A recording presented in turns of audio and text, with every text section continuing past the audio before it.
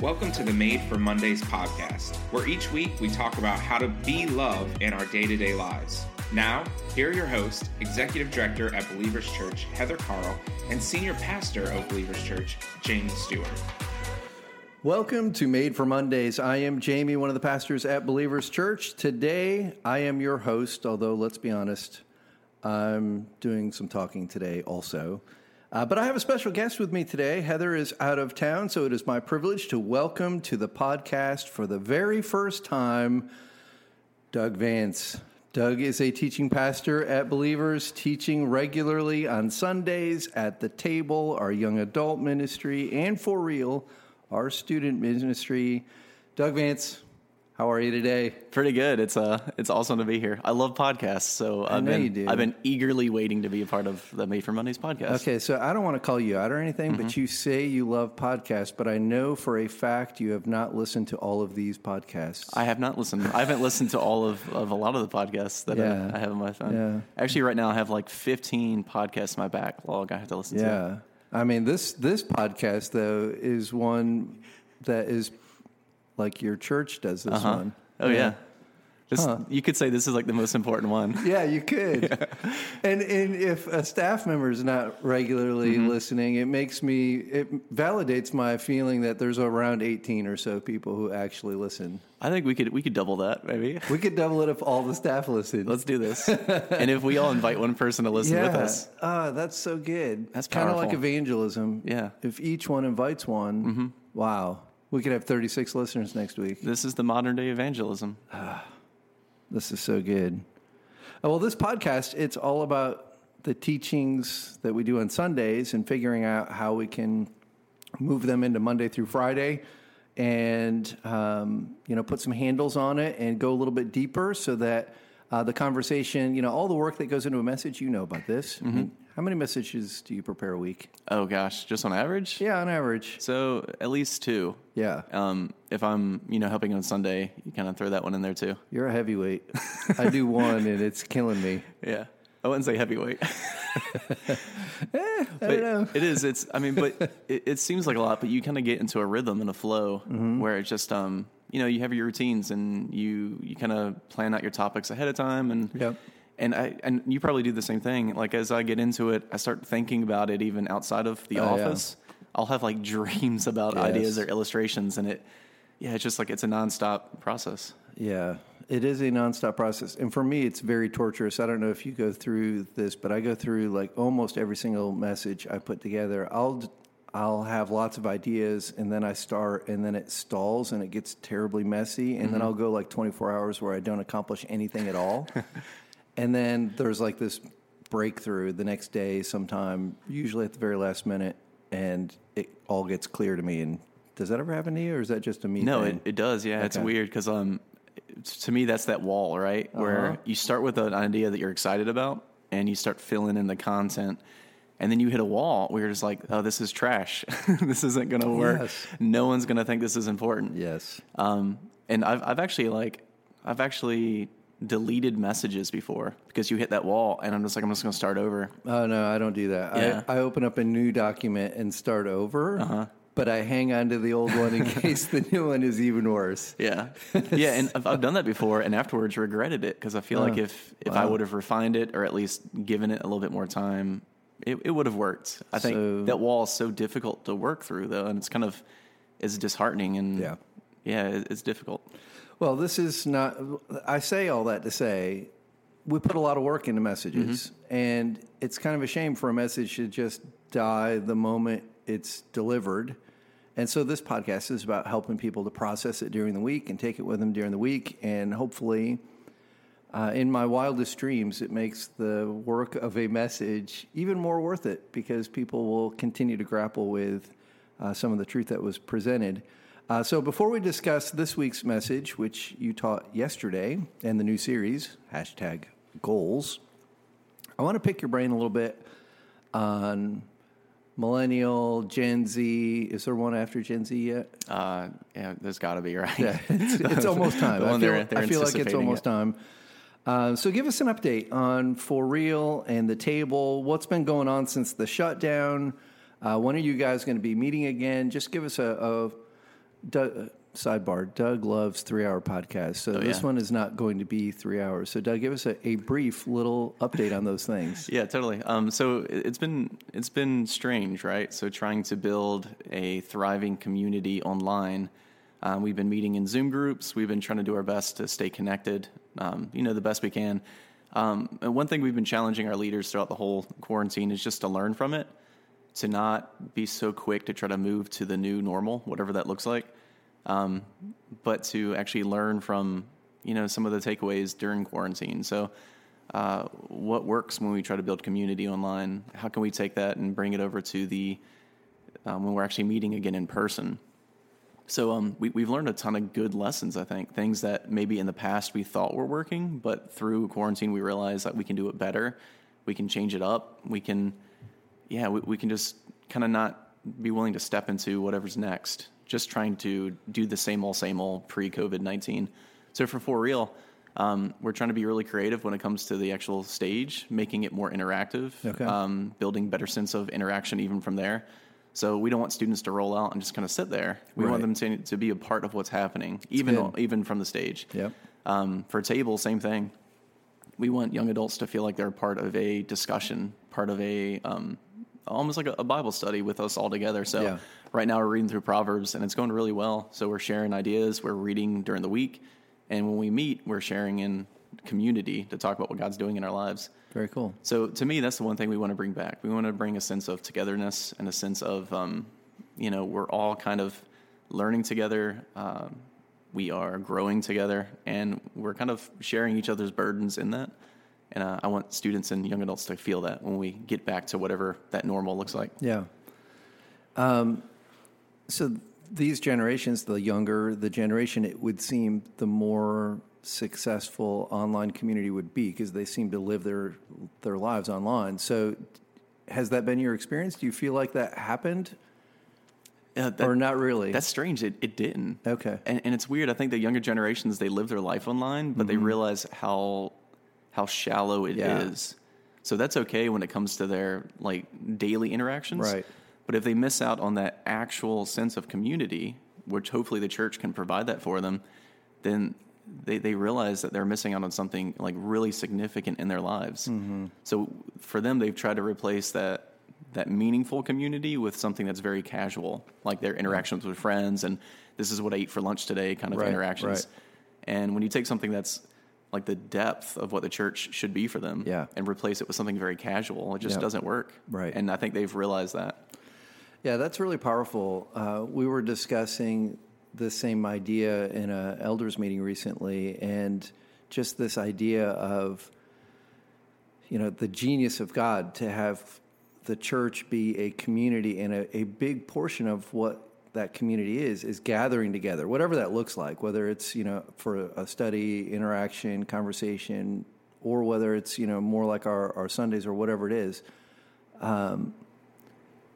This withdrawal for the last 2.5 months, 3 months, has kind of reinforced the power in our faith of seeing someone else and connecting with them. And I don't know if you'll be able to do hugs anymore, but a wave, an elbow bump or whatever. But seeing other people physically is such a huge boost, even to your walk with Christ, and I don't know that anyone fully grasped the power of the presence of community prior to this. I thought it was important, but I don't know that I saw how essential it was.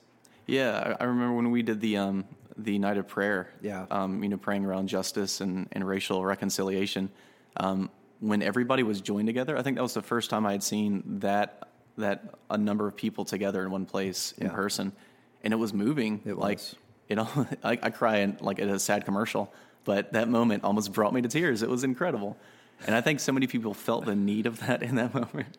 Sam is smirking. You can't see this, but he's smirking at my propensity to cry at everything. He does cry a lot. But it was incredible. I think people realized right then and there that they need this face-to-face. They need that connection. Yep. That's a good transition. Yesterday, we participated in the prayer march in Norfolk. with the City Collective, and it was just a powerful gathering of more than 100 churches to seek justice. And their three stated goals were repentance, reform, and relationships. And man, what a powerful time that was. And I know you and a good contingent of Believers folks were there, and I was there, even though I didn't see you guys. Speaking of the younger generation, there were several references from several different speakers about the hope that's coming from those under 40, basically. You know, I'm 50 plus. So anyway, you look great. Thanks. Is that a tear? It's a bunch of tears. Oh man, that's so moving. So in light of all that's happening in our culture, the tensions, racially, politically, even philosophically, there are people who see a lot of hope in this upcoming generation. What do you see? What are some of the larger shifts that people like me should be aware of? Are you hope-filled like some of the speakers yesterday, or you're neck deep in it? Are you a little less hopeful? No, I'm definitely hope-filled. Okay. It's weird. I mean, the Bible talks about the generations passing down certain sins and even ideologies and all that, and how many generations you have to be removed from something for actual change to be sweeping change. And it is, I think this generation coming up, they're so far removed from some of the racism that was just very obvious and everywhere, that they're kind of growing up in a culture where they're saying they're done with it. Yeah. They're ready to actually see change happen. There are young adults who are shocked at the racism that is in existence right now. They want to be a part of that change, and they're willing to fight for it. They're willing to move in that direction, and it is. I think they're fed up with it, and it's amazing because I think the coming generation into the church, they're very socially aware. Yeah. They don't see the gospel as something separate from social justice. They see it as something that has to coincide. It has to be absolutely together, and it's amazing to see them loving God and truly loving others through that. So it's exciting. I'm definitely hope-filled, and I think good change is going to happen, through that kind of mindset. Yeah, I hope so. I'm praying to that end with you. I feel like we're at a moment of significant change, and I love that this rising generation sees the integration of the gospel with social change. In the circles that I came to faith in and was trained in, social gospel kind of had a stigma to it that was negative, and it was almost like if you address those things, you were watering down the real gospel. And that never sat well with me. And to see a generation of people rising up and saying, no, our mission is not only to make sure people get into heaven, but it's to bring the influences of God's kingdom right here on earth. It's just such a powerful thing. Yeah. Any things you see in the rising generations that concern you? Yeah. There's a bunch of things there too. It's weird because I think we live in a post-truth world right now. Yeah. And the rising generation, they find it so difficult to define what truth actually is. Yeah. So it's weird. Even like if you look through their experiences online, everybody's an expert now. Gosh, I sound old when I say this, but back in the day, you listened to somebody who was credible, who was an expert in that field. They were somebody that you trust because of their credentials. Right. Now, anybody who can make a YouTube video is now an expert. Yep. And their voice is just as loud as the person who has gone to school for 30 years, or not 30 years, but 30 years in the industry, and they're like professionals. And it's difficult when everybody's, I guess, opinion becomes truth like that. It's so difficult to try to find what actual truth is. Yeah. So there's so much misinformation out there, especially within the church and around theology and around what the gospel actually is. You have a lot of young adults coming up, and they're picking and choosing what they want to follow and what they don't. Yeah. I heard somebody the other day, I was talking with them about, they consider themselves a cultural Christian. They said they love Jesus, but they don't like Paul. So I like the Gospels because Jesus talks about love and loving your neighbor. That's good. Like, that's obviously something we do. But then they get to Paul's letters, and it's way more challenging with the application of that. Like, what does that look like as a church to love God and love our neighbor? And they said, I don't like Paul because this is the context of what love looks like within their culture of that day and whatever. Yeah. So and that's amazing. Shocking. I've never heard that. Yeah. I like Jesus, but I do not like Paul. And that's the cultural Christian, and it's kind of what they're coming up with. I mean, I get the like Jesus part. Yeah. Wow, that's really interesting. Yeah. And if you think about it, right, so Jesus was pretty much like telling us what the kingdom of God looks like. Yep. Like, hey, the kingdom's coming soon, be ready for it, love God, love each other, and build this framework of, actually being a part of God's kingdom. And then Paul steps in and starts showing us what that actually looks like. Yeah. Like, these are the steps to move in that direction. And I think a lot of young people growing up, they see that as something that goes against some of the truth that they believe, and for them, it's a difficult thing to kind of wrap their minds around. So they struggle with it. Yeah, and it is true. I mean, as I'm listening to you and just kind of thinking about, some of Paul's teachings are harsh and definitely countercultural, and if our understanding of Paul's letters is, as you said, they're a fuller explanation of the application of the teachings of Jesus. But if you were to just read them at face value and view them as like, okay, well, here's Jesus, he says love everyone. Here's Paul, he's got all these other things that you got to do. Yeah. But it's not really other things. This is what love looks like. But I could see, that someone could be turned off by that. But I think part of that is a misunderstanding of what Jesus meant to love. Oh, totally, yeah. Right? Yeah. So it's this redefining of words, and that goes back to that whole post-truth thing. People they'll define what that love looks like for them. So it's easy to say, just be love. And we say that around here, be love. Yeah. But the dangerous part of that is everyone gets to define it for themselves, and no one is wrong. Exactly, yeah. Yeah, I forgot he said this. I wish I could remember. It's such a good quote. They said, God is love, but we have to be dangerous not to make love God.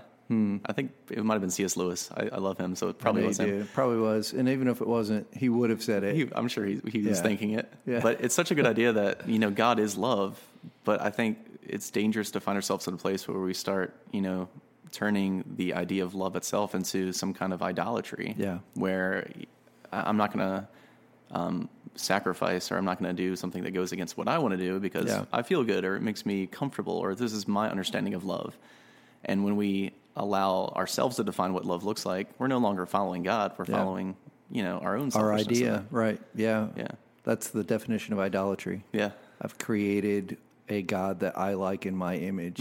Yeah, and we I'm make God that. in our image. That's exactly right. Yeah. That's what idolatry is.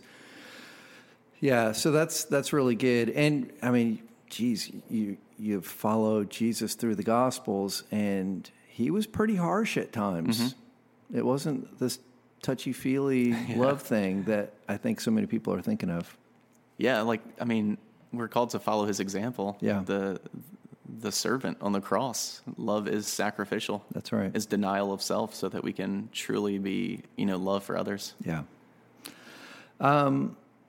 So with that, let's transition to the message that you taught. We started a new series, #Goals. Can you tell us in a few sentences what is the gist of this series? Yeah, it's exciting because I know you and I sat down, months and months ago, just kind of trying to map this out. And the idea was we have so many things trying to grab our attention in life, so many goals that we can set. Which ones are the right ones? We have very limited time, so we got to make sure we're choosing the best goals for us and our community and our families and the church. Yeah. So we wanted to encourage people to choose the right goal and then actually see it happen. So many times I think we choose the right goal, but we kind of fizzle out because of all the distractions in life and all the complications that come with that. So, we just really wanted to encourage the church to do that well. And more so than just hey, it's first of the year, New Year's resolutions. No, these goals are things that, can can help you even outside of just that, I guess, time period where people typically feel bad about the previous year. So let's make this year better. Yeah. I mean, you know, personal goals at the beginning of the year is a good thing, but I think, first of all, 2020 got derailed. It did, yeah. So any goals that you may have made, you probably forgot what they were by now. I feel like 2019 was so long ago, it feels like. It does seem that way. It's only 6 months, but it seems forever ago. So that's this, you know, you have personal goals, but you're talking more than that. And there's so much coming at people, so it's difficult to discern what is something worthy to pursue. Yeah. How do you decide what's a worthy thing to go after? Yeah, so we kind of kicked off the series this past week with that very question, right? So what is that good fight? And it's so hard because I as I was writing, I really wanted to make sure I was looking at my own life, to look at the fights that I'm fighting for and ask myself, is this worthy of God's name? And I think that's really the angle that I started with, and I really wanted to make sure I communicated that throughout the whole message. Like, is this a goal that is worthy of God's name? So if I am an ambassador for Jesus, then every single fight that I fight for and every goal that I make also represents him. So it was no longer just like, this is what Doug wants to do, but, you know, I represent Jesus himself on earth here, and I'm his ambassador, and it's my job to be a part of that kingdom. So is this a goal that's worthy enough to carry the name of Jesus? Yeah. And that's humbling. Yeah. I think when I was looking at my own life, I saw a lot of goals that were clearly Doug goals and fights that Doug wanted to fight. Yeah. And I had to process that and think about it and ask myself, is this something that Jesus is actually calling me to do? Yeah. Yeah, so it's this idea. I mean, there's lots of worthy things that a person could put their time and energy into, but the focus in this series is really, you know, what is bigger than you? What is transcendent? It's bigger than just making your life better. It's about making, is this worthy of God's kingdom? Yeah. And you talked a lot about the two kingdoms, the kingdom of Doug. Yeah, it's a very scary kingdom. Population 1. Yeah. We all are kings or queens in our own domain. How do you know when you're? I love the description that you gave. You know, like how you'll kind of cross, kingdom boundaries back and forth when it's convenient. And when I need something from God, I run over to his kingdom. And when I get distracted, I run back over to mine, starting to pursue my own stuff. How do you stay aligned with the right kingdom? That's a hard thing to do. How do you do that? It is. It's hard, and it's not as easy as simply like, oh, well, I'm going to open up this book of the Bible and read my instructions for the day. Yeah. Like, it doesn't really happen that way. It's weird. For the table, we've been going through Proverbs, and this central theme of Proverbs is seeking God's wisdom and not just our own. Yep. And it's a problem that starts in Genesis, even, where Eve, she saw the tree of the knowledge of good and evil, and it was good to her own eye. It was pleasing to what she wanted, and she completely went around what God wanted in order to achieve it. So I think there's so many things in life where we want to take the shortcut, we want the easy way, we want to do it our way, so we circumvent God entirely. We seek our own wisdom, our own understanding, instead of like really thoughtfully spending time in prayer and seeking God's. So I think it has to start with that, right? Like a total reliance on God's wisdom, on God's truth, God's commands that he has for us, the commands that Jesus has given us, to just complete reliance on that and the trust that God's will is done. When God's will is done in our lives, it's going to be a sacrifice. It's not going to be easy, but it's going to be best for, our community at large. Yeah. I think to do this well, it's best done in community where, you're not just locked up in a prayer closet. Yeah. You could end up in not a great pursuit, I think, sometimes. but I think there's clarity that comes in community. And you talked about the importance of mentoring because the verses that we're looking at were written to Timothy, who was being mentored by Paul. And so you talked about the importance of a mentor. And I know this is a theme that you hit on a lot. And so I wanted to ask you, how have you personally benefited from having a mentor? And how does one go about finding one? Like, what does that actually look like? Yeah, that's a really good question. I think if I look at the people in my life that have impacted me the most, they were friends who are willing to, mentor me. And I think a lot of times when we think of mentor, it's this idea of like an older individual who's wise and is kind of helping somebody who's younger, but it can be an iron sharpening iron. It could be a friend who's gone through an experience already that you haven't, or somebody who's overcome an obstacle that you're still struggling with. Yeah. The mentor is somebody who's able to speak into your life in ways that maybe you don't see yourself. And I think that's the importance of it. A mentor can actually look at your life and show you something that you are blind to. They're able to help you to overcome an obstacle that maybe you weren't even aware of. And they're able to provide guidance because, they've been through it. And I guess the best way of learning is to either go through it yourself or learn somebody who's already been through it.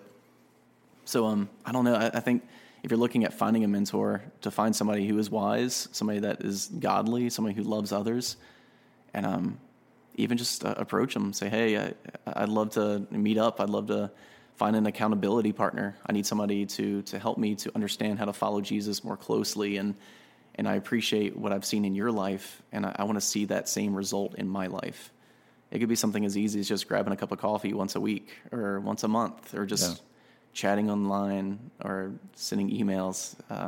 That mentorship is just anytime somebody is able to speak into your life and show you truths that maybe you yourself don't see.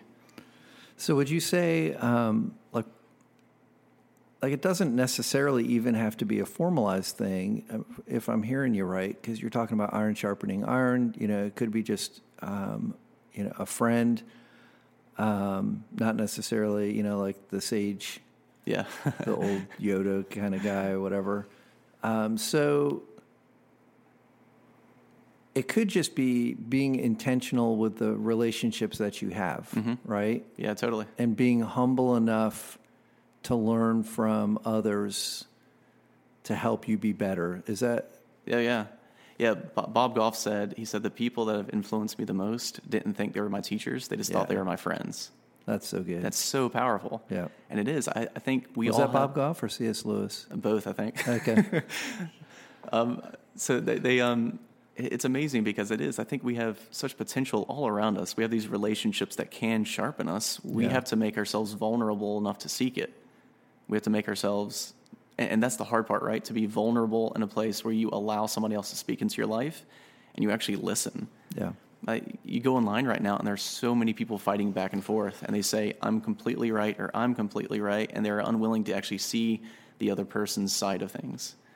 Mentorship. Truth is almost always in the messy middle. Yeah. Almost always. And it's sad because we'll never find a mentor if we're not willing to let somebody speak and we actually listen to them. Yeah. So that truth, if mentoring happens just by being intentional with the relationships around me, formal or informal, I'm learning, I'm humble, that speaks to something else that I'm not sure. I don't think you necessarily hit on this in the message, but I think it's good to mention in this context, and that means the people you are surrounding yourself with is one of the most important decisions you could possibly make. Oh yeah. So how do you get intentional there? Like what?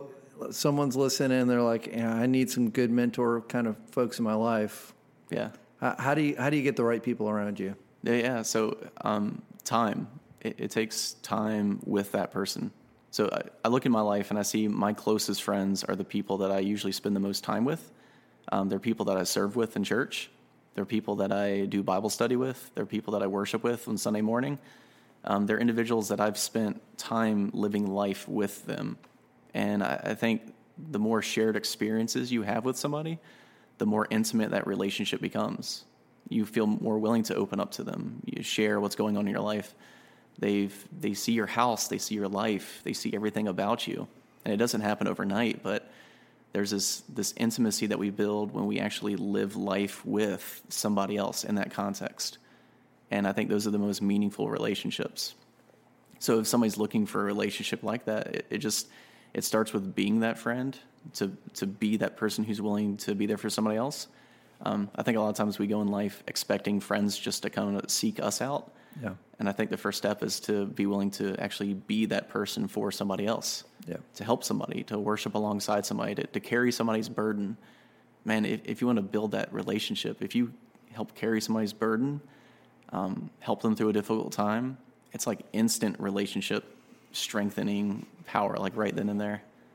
Yeah. And to get that, like all the things you mentioned, sharing someone's burden, praying with someone, worshiping with someone, allowing them to see how you're living outside of, just in your normal routine. Everyone's surrounded with someone, but they may not be the best people. So like those people, the people that you're mentioning, like if you want to be mentored to fight a fight that is about God's kingdom, you have to hang around and engage with kingdom-minded people. Yeah, totally. And I think that's one of the big challenges. Is I don't think people take nearly seriously enough the role that the people they've placed around them play. Mm-hmm. And I think not just attending church, not just watching online, but actual engagement is where those relationships are gonna flourish, and you're gonna find those. Yeah, and it makes sense that if relationships are built with time spent, then if we're in God's word and we're worshiping and we are serving the way we should, then naturally we're going to build relationships with the people that are doing the same thing. So if I'm spending time in God's word, studying it, and people come alongside me and do that, then we have the shared experience of God himself speaking into our lives. And it is like you're building the relationships kind of around the things that you want to do as well. So if I'm not spending time in the church and not spending time in God's word and not spending time serving, then I'm going to build relationships outside of all that, which like could be harmful and hurtful, and they're not going to help me to, I guess, further God's kingdom. Yeah. Last question. What are some of your goals for this series? Like we always kind of pray through a series. What are we hoping to accomplish? What do we want to see happen? What are some of those? So I can start with like personal goals. Sure. I think when I started writing the first message, it was before a lot of the racial tensions started happening in our nation, at least with the current kind of like influx of them. Yep. And something I've heard a ton, and it's something I'm trying to do better at as well, is just to listen. And that's always been a goal of mine, but I think now even more so, just to be willing to listen both to God and listen to others around me, to not jump into a situation and assume I have the answer, or to assume that I'm in the right, but just to be willing to listen. And I think I know for me personally, when I'm listening to God, then he shows me the things that need to change. Yeah. Like he shows me the goals that I should have. The hard part is just finding time in my day to listen and to being honest and open, and to be courageous enough to actually, like when God speaks, to move and to actually do it. And it takes sacrifice, and it takes a lot of humility and a lot of, pleading for forgiveness. But, when we listen, we're definitely able to move in that direction. And I truly believe the more we listen, the easier it gets, and the more obvious those goals are going to become in our individual lives. Yeah.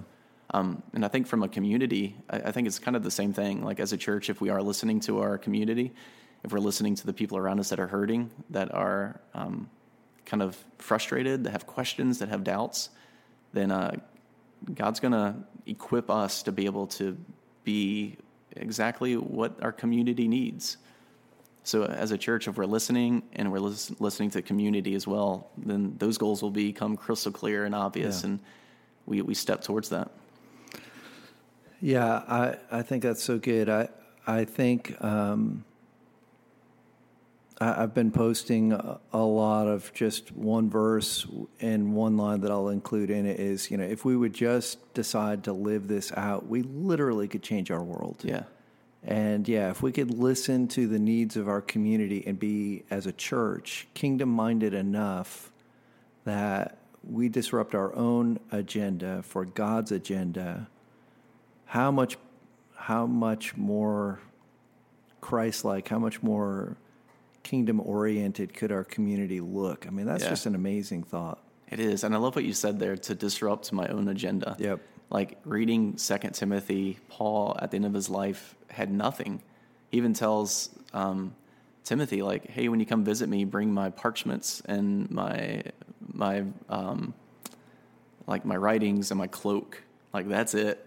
The guy's got a cloak and he's got some Old Testament like scrolls, and that's all he has at the end of his life. Yeah. And he doesn't regret it. Yeah. He doesn't say like, oh man, I wish I would have bought that amazing house, or I wish I would have bought that new like whatever car. Or that's all he has. They're whatever the equivalent of a car in his day. Yeah, Chariot maybe. The Chariot of Fire, the new model. It's hot. The new model. Not only does he not regret it, he feels as if he's closer than he's ever been to achieving the goals that he set. Yeah. Which is amazing. Yeah, no distractions. Yeah, we'll talk more about that next week in next week's message. Doug, thanks so much for being here. This, I'm positive, will not be your last time on the podcast. This is my first podcast, by the way. Really? This is the very first podcast I've ever been on. Wow. I'm honored. I'm honored that you chose to be here. Yeah. Even though it kind of had to be. Well, anyway, that's all we got time for today. This is the part that Heather normally does. She does such a good job with it, but I'm going to read the script that she wrote. Mm-hmm. If you're enjoying the Made for Mondays podcast, please share on your social media feeds. Everyone invite one person to listen. We can double our listenership next week. Each one, invite one.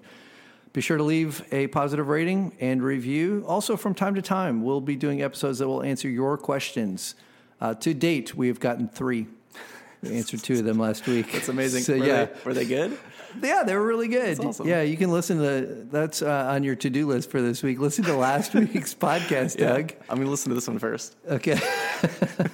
You made this one. I forgot. Anyway. I forgot half of what I said already. All right. So let me keep going here. Yes, answer your questions. That's right. Do you have questions about this conversation, about other topics? You can send them to us by emailing madeformondays@believerschurch.org.